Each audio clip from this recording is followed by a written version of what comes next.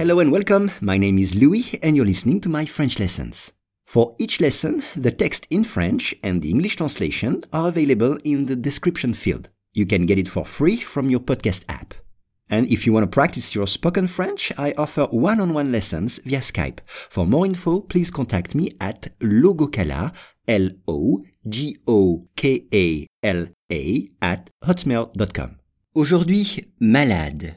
Une travailleuse suisse a été virée car indigne de confiance, après que sa société ait indiqué qu'elle avait découvert qu'elle utilisait Facebook alors qu'elle était en congé maladie. Once again, une travailleuse suisse a été virée car indigne de confiance, après que sa société ait indiqué qu'elle avait découvert qu'elle utilisait Facebook alors qu'elle était en congé maladie.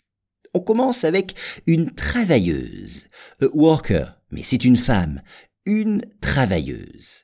Exemple, dans cette usine, il y a 50% de travailleuses. La moitié d'hommes et la moitié de femmes. Il y a 50% de travailleuses. À noter qu'une usine, c'est a factory, une usine. Virer, fired. Virer, j'ai été viré ce matin. J'ai été viré ce matin. J'ai perdu mon travail ce matin.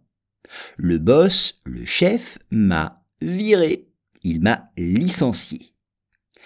Indigne de confiance. Regardez comment s'écrit indigne de confiance dans le texte. En anglais, c'est untrustworthy. Indigne de confiance, qui ne peut pas être digne de confiance, à qui on ne peut pas faire confiance. Exemple, je ne suis pas indigne de confiance, tu peux me parler. Je ne suis pas indigne de confiance, tu peux me parler.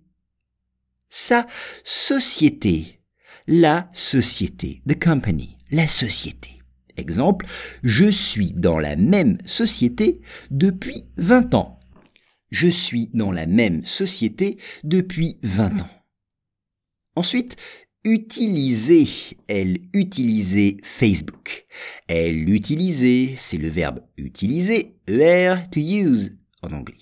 Exemple, j'utilise mon ordinateur tous les jours. J'utilise mon ordinateur tous les jours.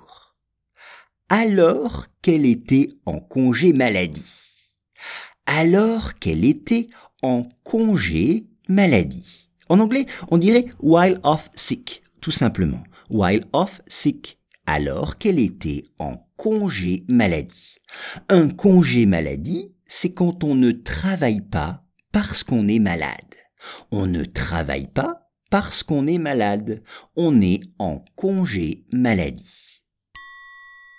Une travailleuse suisse a été virée car indigne de confiance, après que sa société ait indiqué qu'elle avait découvert qu'elle utilisait Facebook alors qu'elle était en congé maladie.